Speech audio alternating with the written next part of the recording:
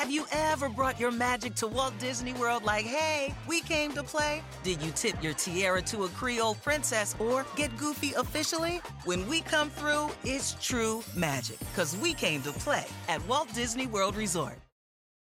There are any number of reasons you might consider selling your home. To move closer to family, live within a smaller budget, or just wanting a change of scenery. Whatever your reasons, having to figure out all the various housing market trends in your area may not be what you signed up for.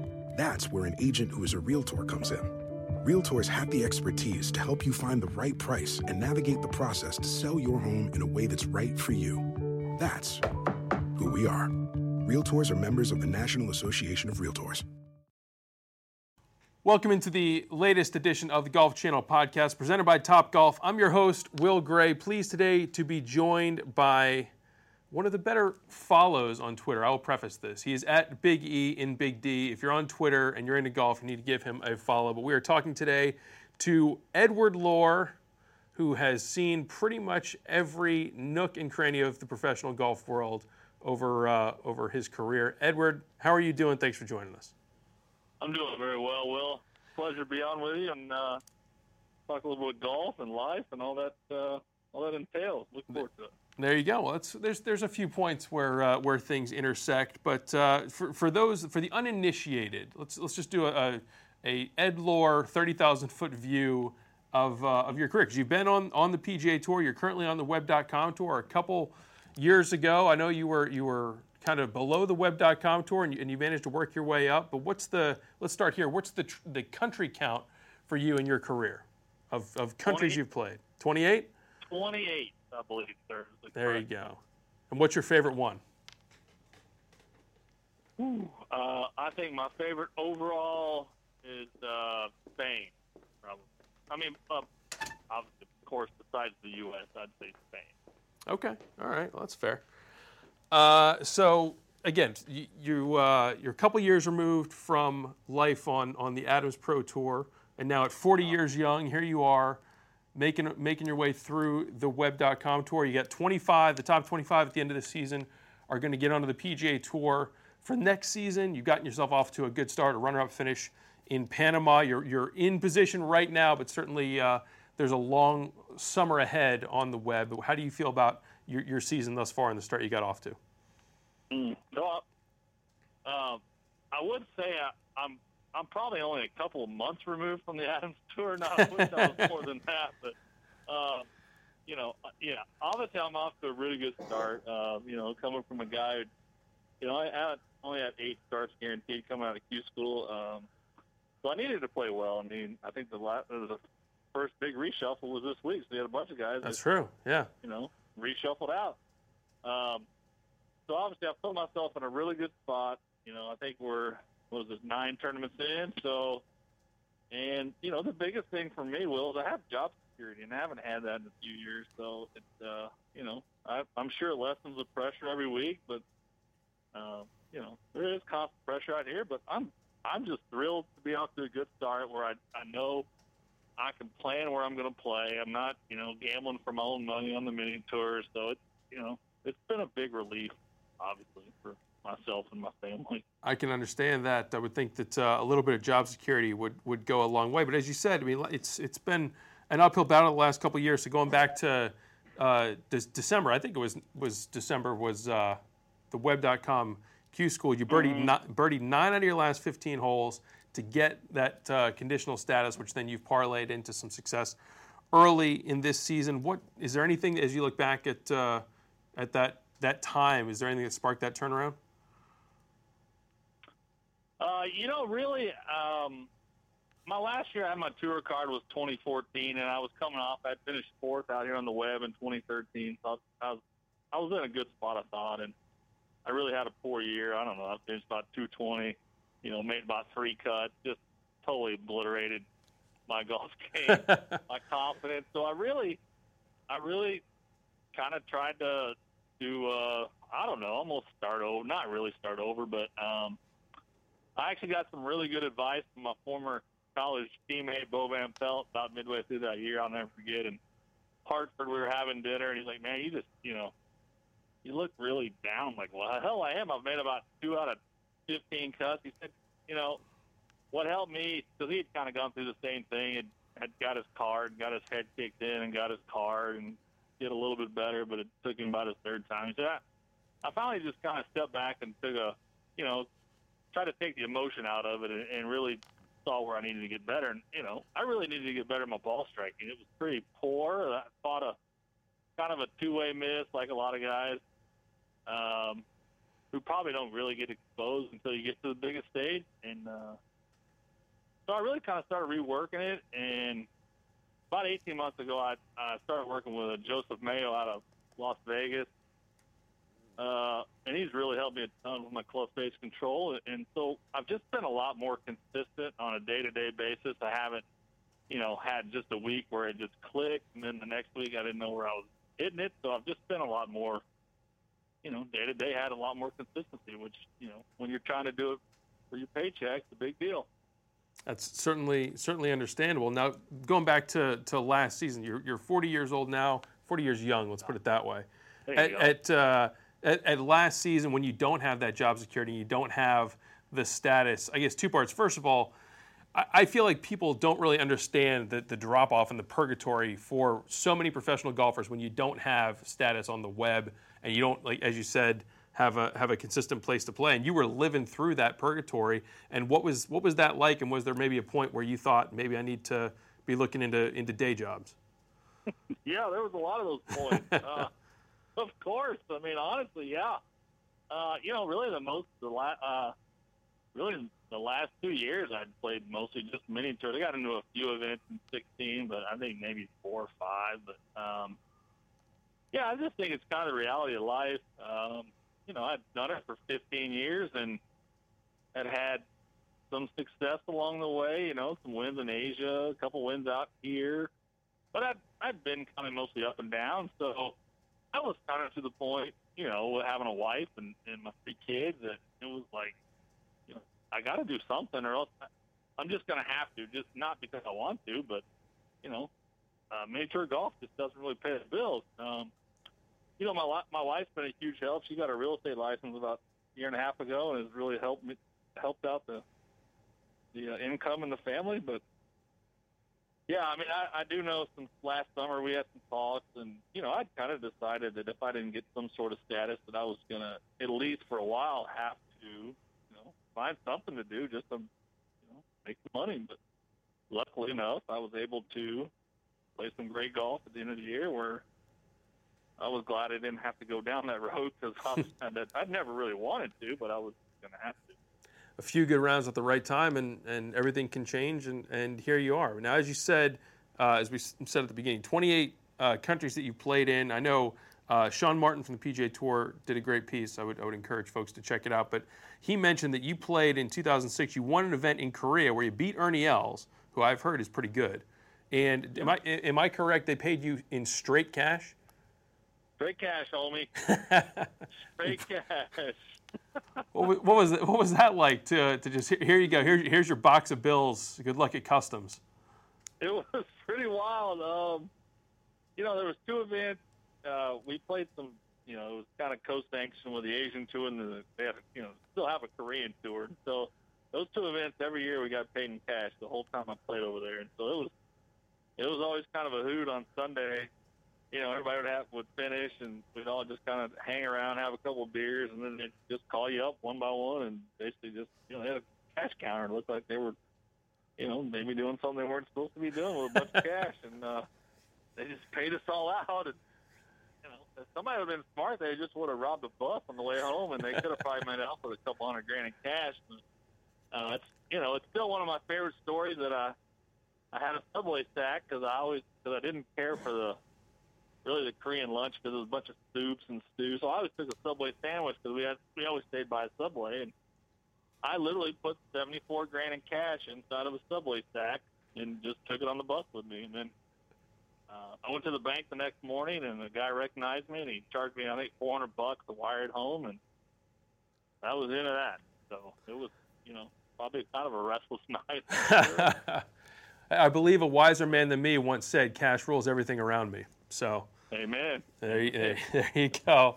All right, well, let's get in the time machine a couple years back. You went to school at Oklahoma State. First off, NCAAs for us, we're fast approaching men's and women's NCAAs, which will be at Karsten Creek in Stillwater, Oklahoma.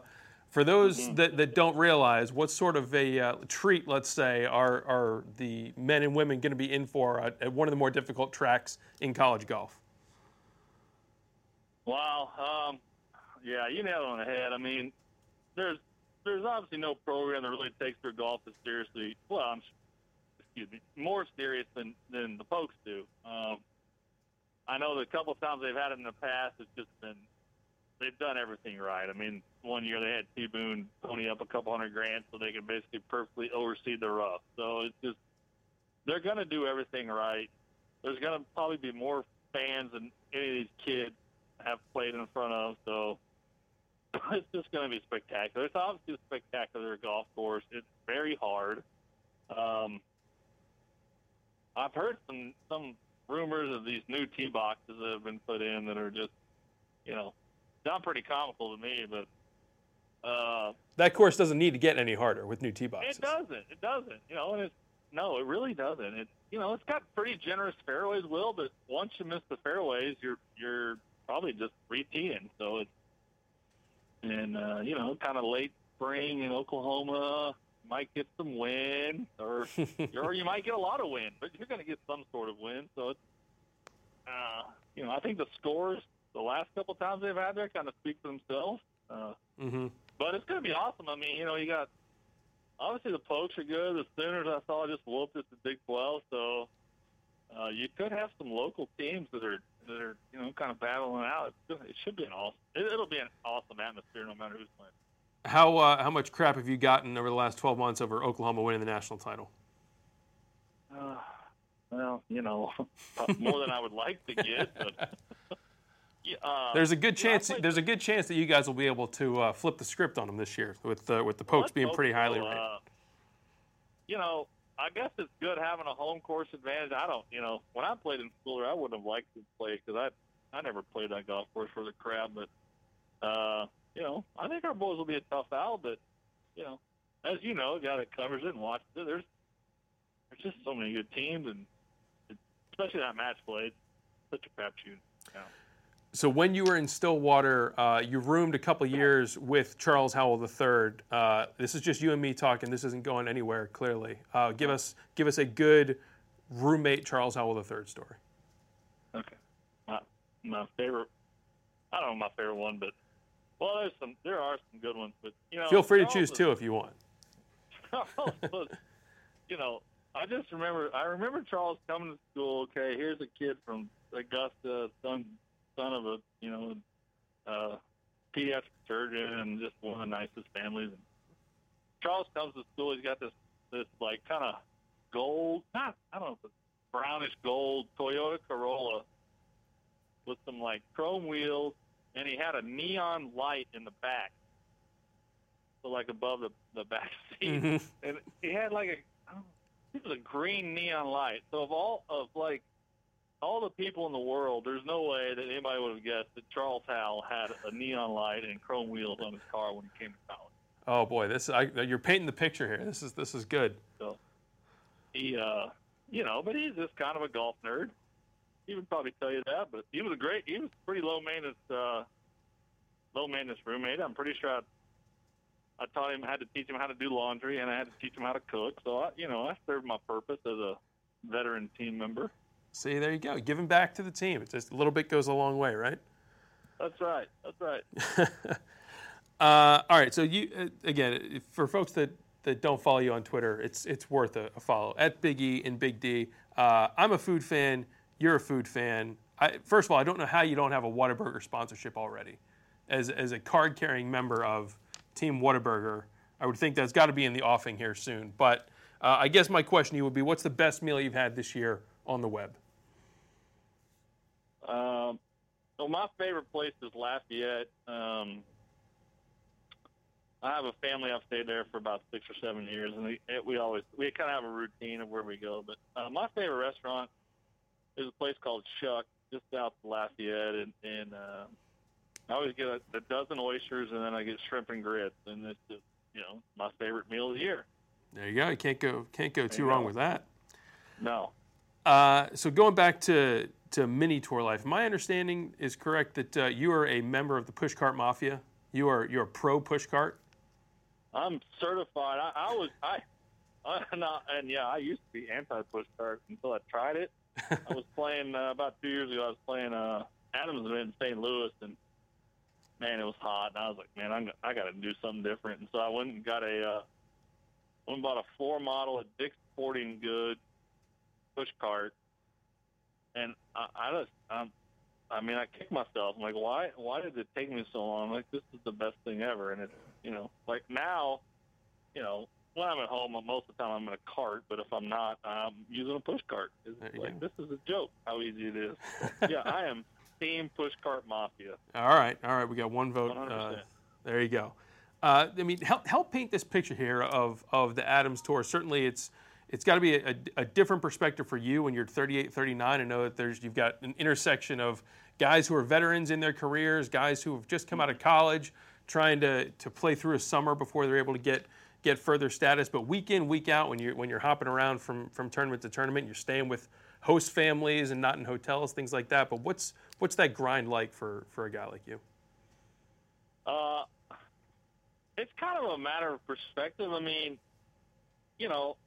I think when I first turned pro and I was playing out there a little bit, I'm not necessarily laughed at the old guys, but I was kind of like, what are these guys still doing? And then, all of a sudden here I am. I'm that guy. I'm the guy still trying to, bust it out of the mini tour. So it can be either. You can be the guy that's kind of bitter because you're still out there, or you can be the guy that's kind of still trying to embrace the challenge, which I always try to do. Now, I mean,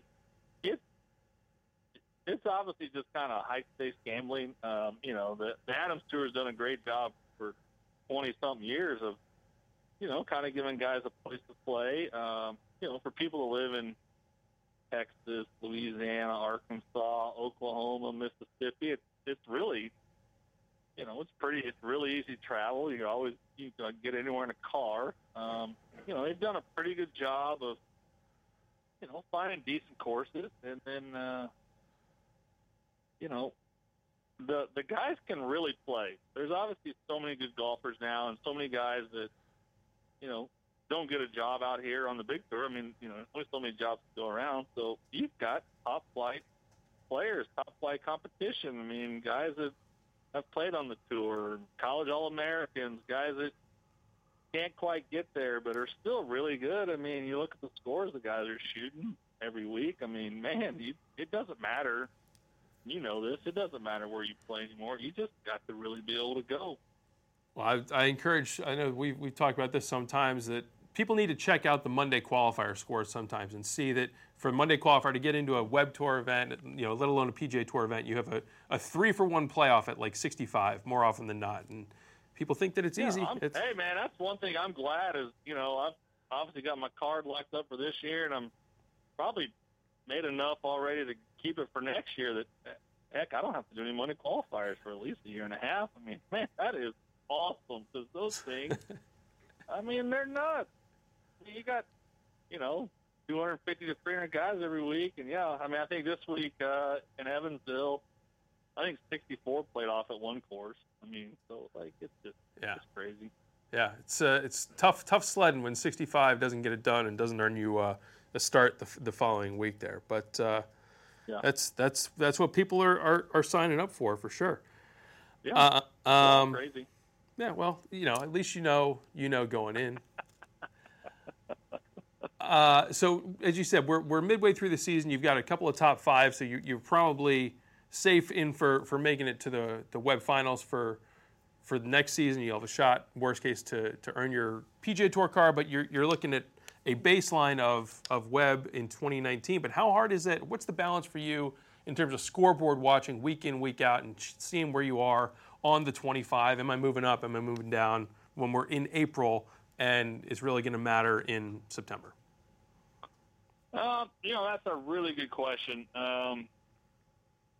It's really weird. Like I try not to look at it much, but I do kind of I do look at it kind of after the week's over. I don't really pay attention during the week, but I know in Savannah, like I played well. I finished 5th, and like I made $21,000, and I stayed at 12th, and I'm like, man, what's going on here? I thought I might have moved up a little bit, but it just, right now it's still spread out a lot, so it's probably not even really worth watching that much. But I'm in a position that if I win a tournament or if I finish second in one of the bigger tournaments, I've basically got my tour card. So, that's a great position to be in, but I don't really watch it. Like I said, I'll take a look at the end of the week, but there's just so much golf really left, and there's so much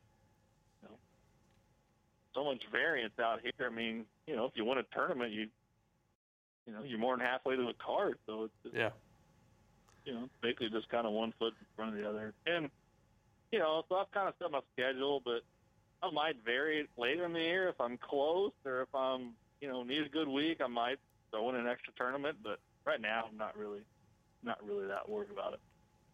Now, you mentioned earlier that you've got a couple of kids at home and your wife has her real estate license. You neglected to mention that you have triplets. So what is that dynamic? And we talked about the pressure cooker of, mini tour life. How does that compare to the pressure cooker of trying to raise 3 kids at once? Well, there's not too many guys that go on the road to get a break, and that's kind of it's not so much that way anymore. But my first couple of years, I had my tour card. I think, they were born in September of 11, and I got my card the end of that year. So, I was the only guy that went out on tour just to get sleep. So it's get away from diaper changing duty? What's that? You go to the tour to get away from changing diapers? Oh my gosh, yeah, and you can imagine, we were going through 30 plus a day. When they were first born, so it was God bless my wife, Melanie, and my mom and sisters and aunts and whoever people have come help. It's fantastic now. I actually prefer both now that they're all the same age, because they're all kind of doing the same stuff versus being spaced out. But the first couple of years, you can't sleep with one. There's no way you sleep with 3 kids. So we just kind of did it. Yeah. And I think we were probably lucky that we didn't have one, and we knew how hard one was, and then we had 3. We just kind of had 3, and I was like, okay, here you go. So just jump in the deep end there. Just jump in. That's brother. All right, I want to talk trackers, because around these parts, GC Tiger Tracker is a pretty popular individual, and you yourself have an Edward Lohr tracker. What is it like? What's the burden? Because we can't really ask Tiger about this. He doesn't necessarily talk about it much. What's the burden as a player of having a tracker? Well, it's something I take very seriously, Will. The Loonies.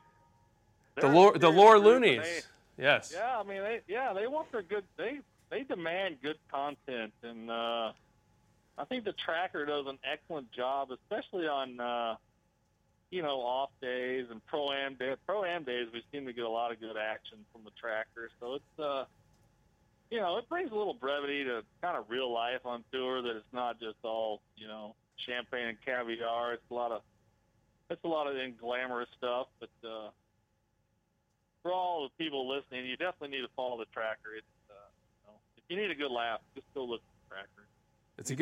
It's a good 1-2 punch. Follow you and follow the tracker. It definitely adds some color. So, so looking back at your entire pro career to this point, certainly far from done, let's say. But what's the biggest thing that's changed since you first came out on tour in the mid-2000s? Well,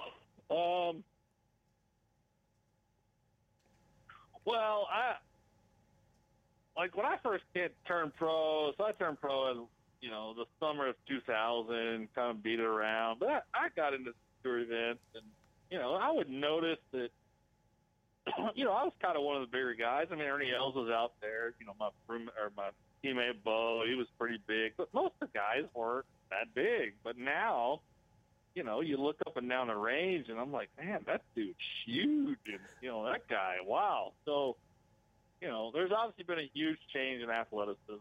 There's no doubt.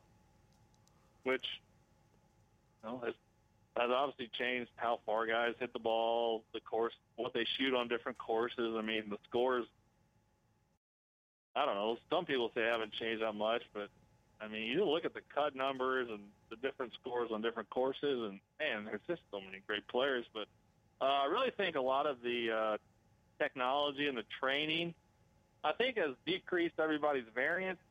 Used to, the model, except for Tiger, was, you played really good 2 or 3 times a year, and then you mixed in some other, maybe top 25s and then some cuts. But you were fine with missing some cuts. But now it's like, guys stay so tuned in with their exercise regimen and their TrackMan and their coaching that it's like, shoot, these guys just play great every week. So it's, I think it's just kind of, it decreased the margin for error, honestly. Now, are you a TrackMan guy, or do you like more just going by feel and figuring out? Certainly, you've had a swing that's worked to this point. Do you kind of rely on that, or do you look at some of the numbers?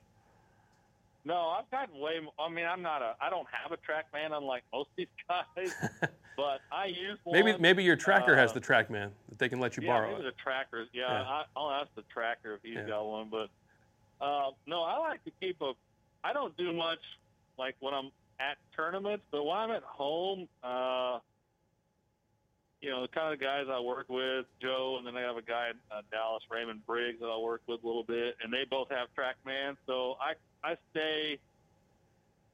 kind of try to stay within my perimeters, especially when I'm at home, just for that reason, because you can't, when you get out here, you got to go. You can't just, I know I kind of need a week to work on it.